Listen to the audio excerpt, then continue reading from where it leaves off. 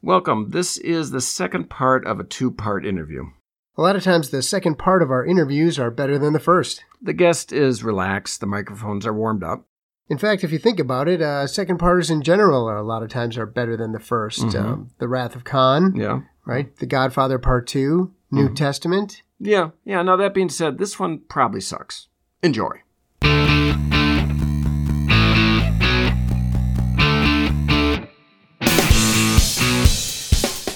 Welcome, this is Richard Wilson. If your seat backs and tray tables are not already in their full upright positions, it's too late. Brace for impact. It's the Bait and Switch Podcast.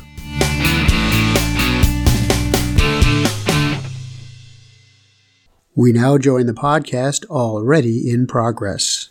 You know, one thing we talk about every now and then, we talk about something happening in the news so that people that listen to the podcast know approximately when this was taped. Just yesterday or the day before, John McCain died, who was the presidential candidate back in 2008.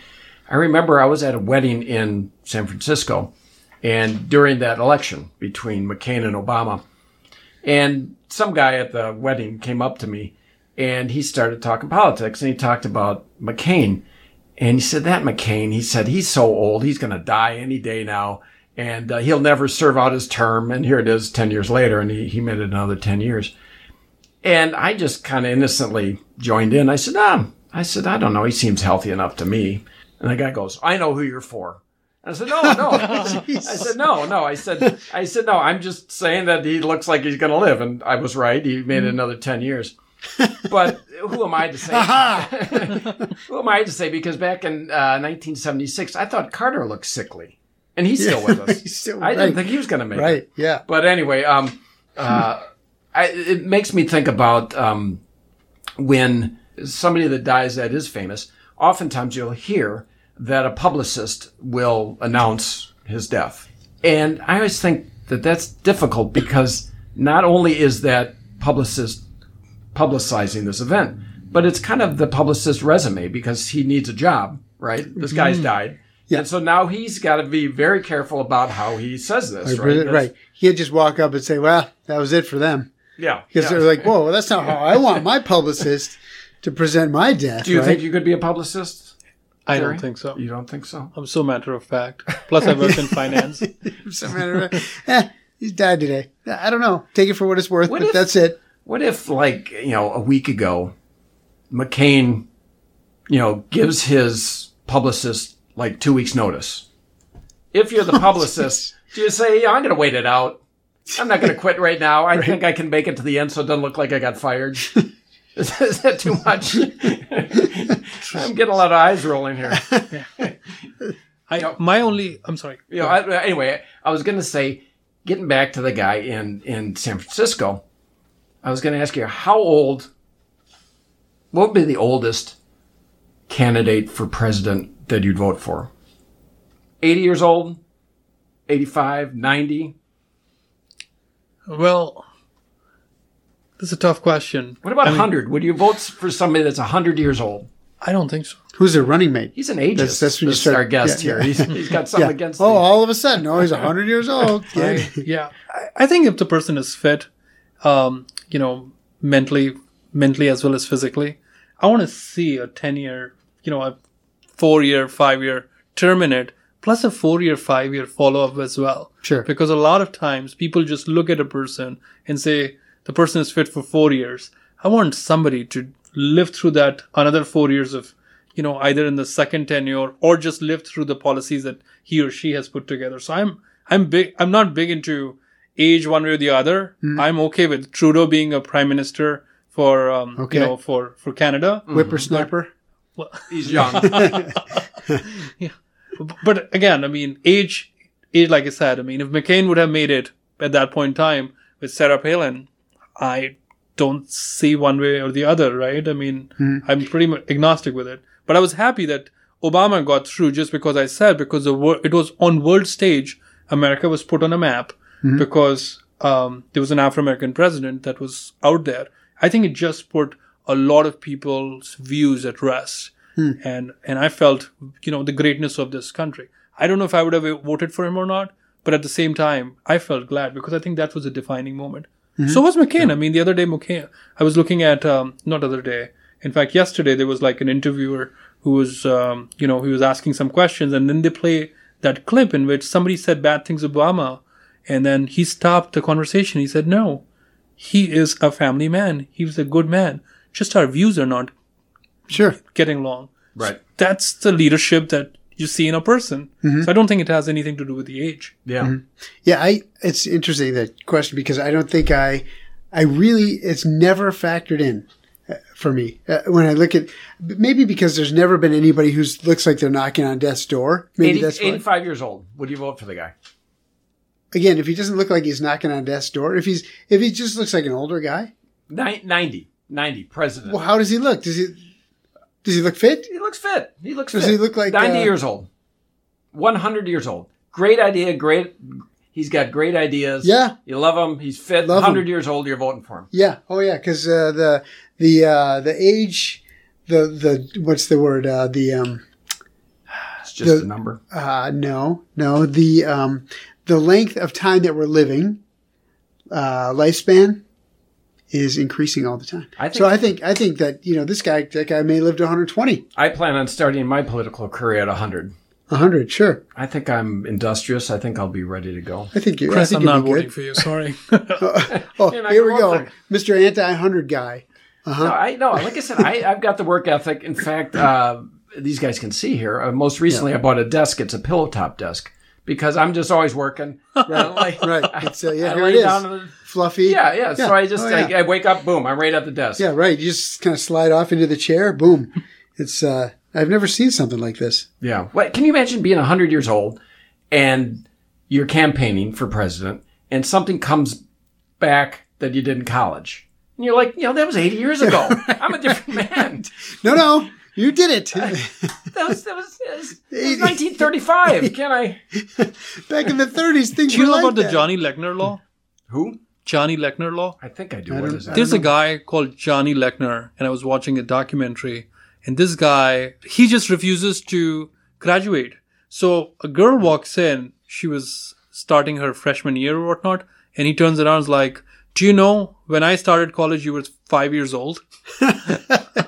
I don't want that feeling to come out ever. That's not a good right? pickup line. That's I don't like- think. I was gonna say, this is not a badge of honor. She's got to look They at had it to like, make a law for what's wrong that, with you? saying Yeah, that, it was. I think he went to UW Whitewater. That's correct. You're Yeah. correct. Really? It was a wealthy family. He could just afford to go to college forever. I don't think so. No? I don't think so. He just He just living wanted off to. aid, financial aid.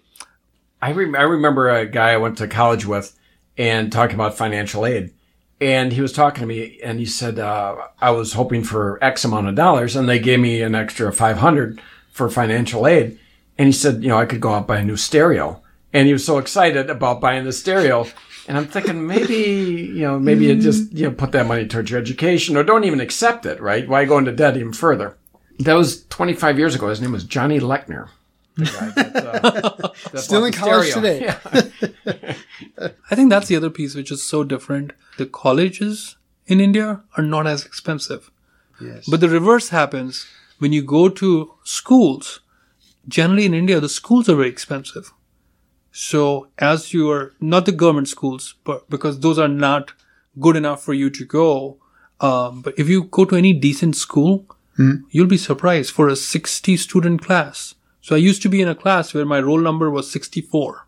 Oh, I got a little confused. You said universities are cheap, but schools, meaning grade schools and high schools, Secondary those are school, yeah. expensive. That is exactly it. And those are those are private schools, public schools for kids? Are they free to everybody or no? Public schools is as good as free, but only the very poor goes over there, and the quality of education doesn't exist at all.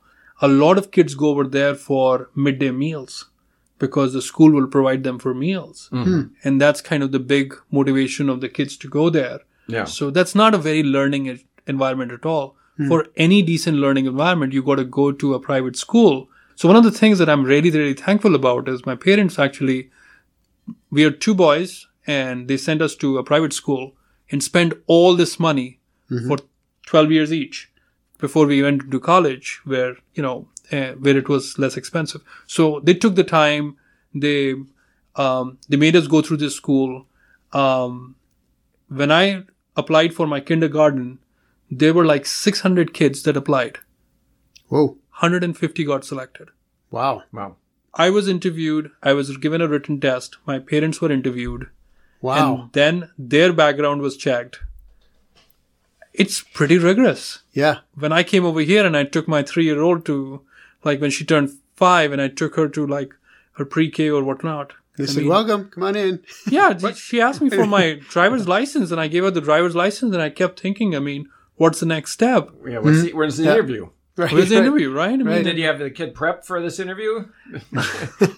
You're laughing, but Yeah. as I was growing up, I still remember it like yesterday. Sure. My mother will keep showing me like pictures, like that's a giraffe, that's pink color, that's blue, because those are the questions that are asked. Okay. And sure. you got to be really, because if you look at the guy around you, Right. out of the 3 kids in the playground, 1 will make it to the school. Yeah. That is another one of the stereotypes, for lack of a better term, about Indian culture is the importance of education. And a lot of times when people of Indian descent come over here, you see them excelling at all sorts of competitions and things like that. Is that really drilled in at a young age to succeed at school to a greater extent than you see here in America? Completely. I think the competition element of any Asian kid, forget Indian, but any Asian kid, Right. just because you are so many of them, Right. and you got to fight for your right from early childhood, 3 years, 4 years of age, Right. and you're learning to compete, it comes so naturally. If anything, I have to curb my enthusiasm sometimes to do better than my next person, because what happens in that stage is you become an individual contributor, you never become a team player. And what this country teaches you is to become a team player. And I'm just reading a book called Culture Code, which is all about teams and everything. And there are just so many mistakes that I've been doing all through my career. I didn't want to say anything. here tonight. Yeah, I didn't want to say anything, but yeah. Well, thank Yeah. you. Yeah, Thanks a for lot pointing of it out. Your mistakes are going to be all edited out, and you've made it hard for us. I went through the same thing in college. I was taught that I had to fight for the right to party. Yeah. Yeah, but Right. the Beastie Boys, this is a cultural reference you might not get, but anyway, no, like you said, sheer numbers of people, you have to stand out. You mentioned before, you got 1 billion people, 1.2 billion, I don't know, what is it now? Who's ahead, India or China? I think we're neck to neck. Oh, really? It's India has the lead Has the lead. because Okay. our census program is still very trivial. You knock on the door and you take handwritten notes that somebody tallies it through. I think China is a little bit more advanced. I think we've exceeded it.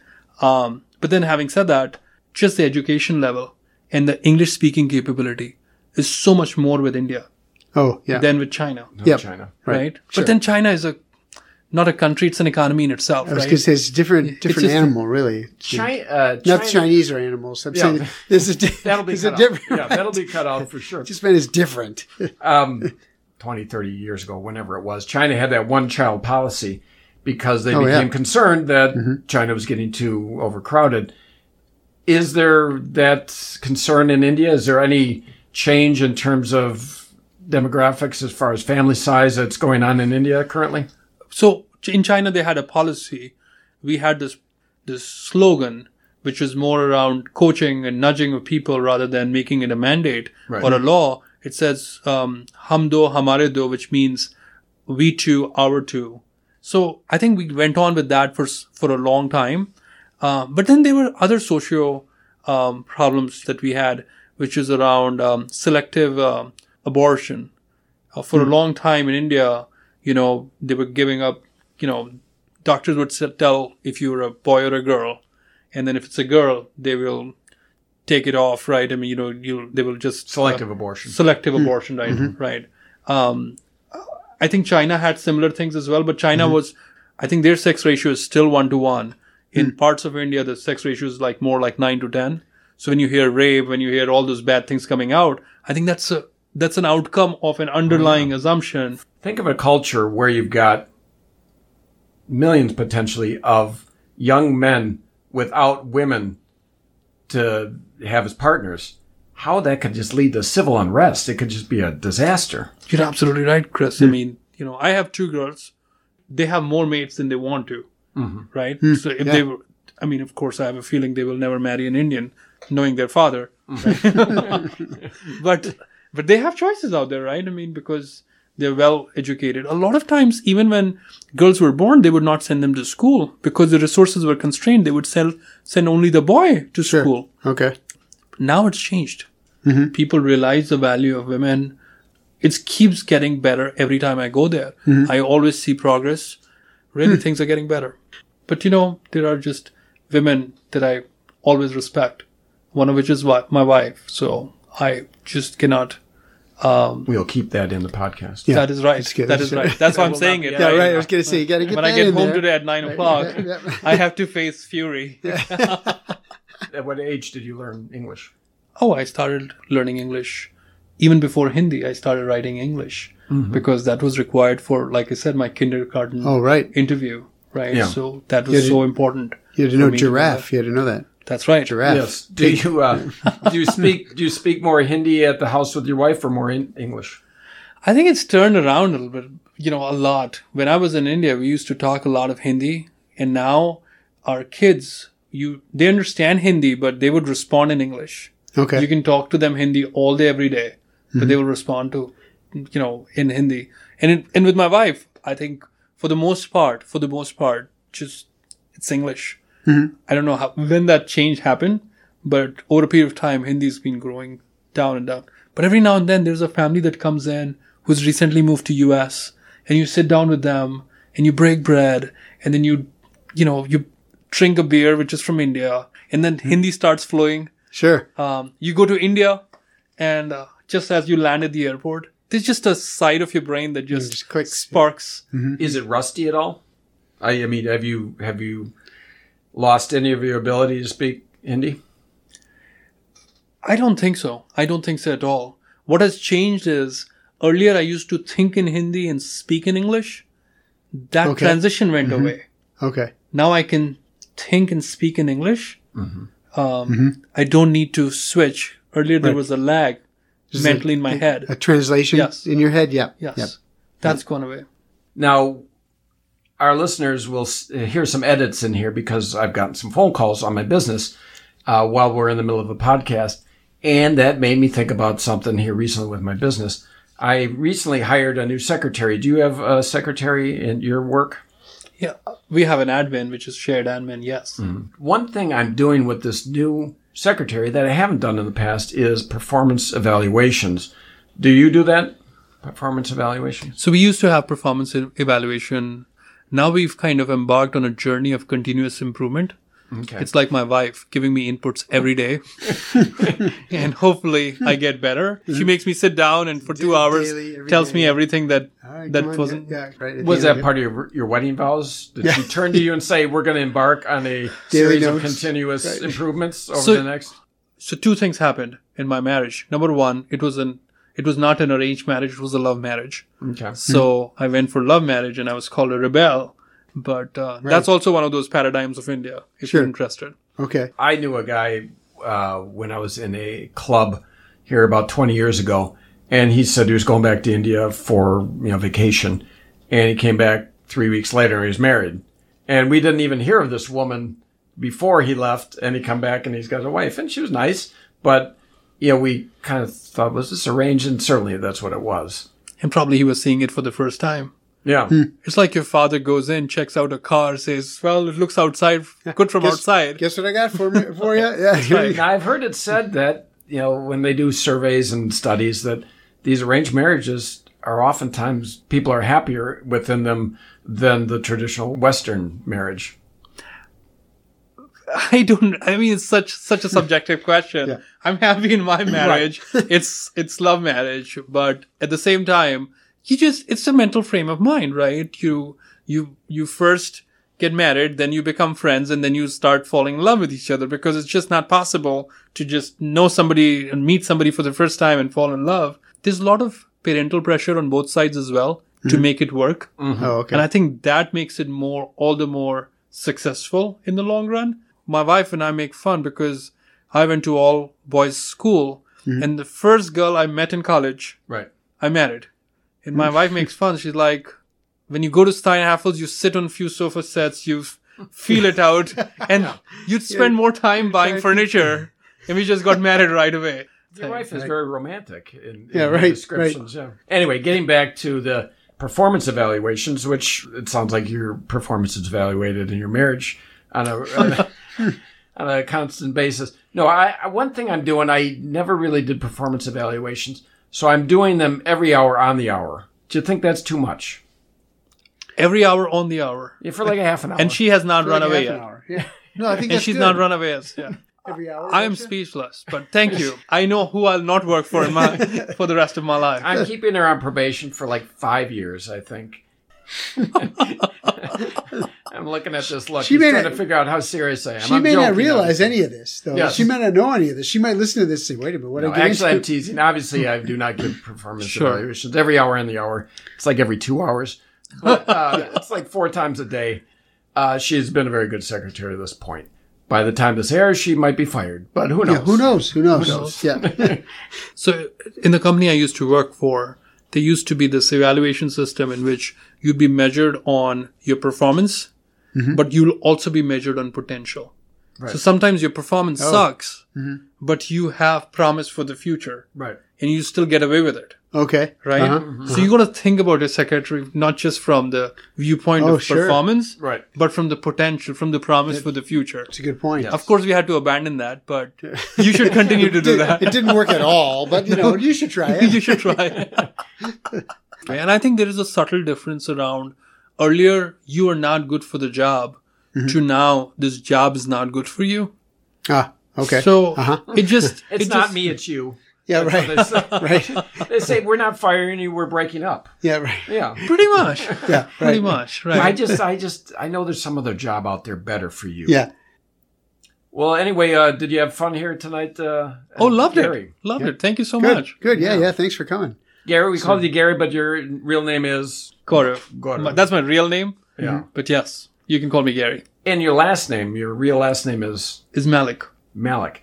Now, we talked about, again, you're from India. A lot of these Indian names are huge. They're like 30, 40 letters long. Malik, that's quite short. So two things. Number one, those longer ones. So in India, there's a South India and a North India. Sure. And when you go in South India, there are certain cultures over there. You start with the village name, your father's name, then your name. So that becomes okay. Okay. very, very long. Malik was like a knighthood or a title that was given by Britishers to my grandfather, Oh, who was okay. actually in Pakistan. And he fled Pakistan at the time of separation. Right. So Malik is like sir, Okay. or like title. Okay. And then that became the last name over the period of time. So a lot of Muslims have Malik as a title. So Yeah. it's a very cosmopolitan last name for India. It's very hard to tell. But my first name gives it away that I'm from India. Yeah. Well, let's count out the music. We do this occasionally. Yep. 3, 2, 2, 1. 1. Music. music. There we go. Well, hey, once again, thanks again, Gary, for stopping over, and it was a lot of fun. Yeah. All right. Thank you All again. right. Thanks, Gary. Join us next time on the Bait and Switch podcast for season 2, beginning in 2019. We'd like to thank our hundreds of loyal listeners for their thousands of downloads. And we'd also like to thank all of you who have told your friends to help make the Bait and Switch podcast a success.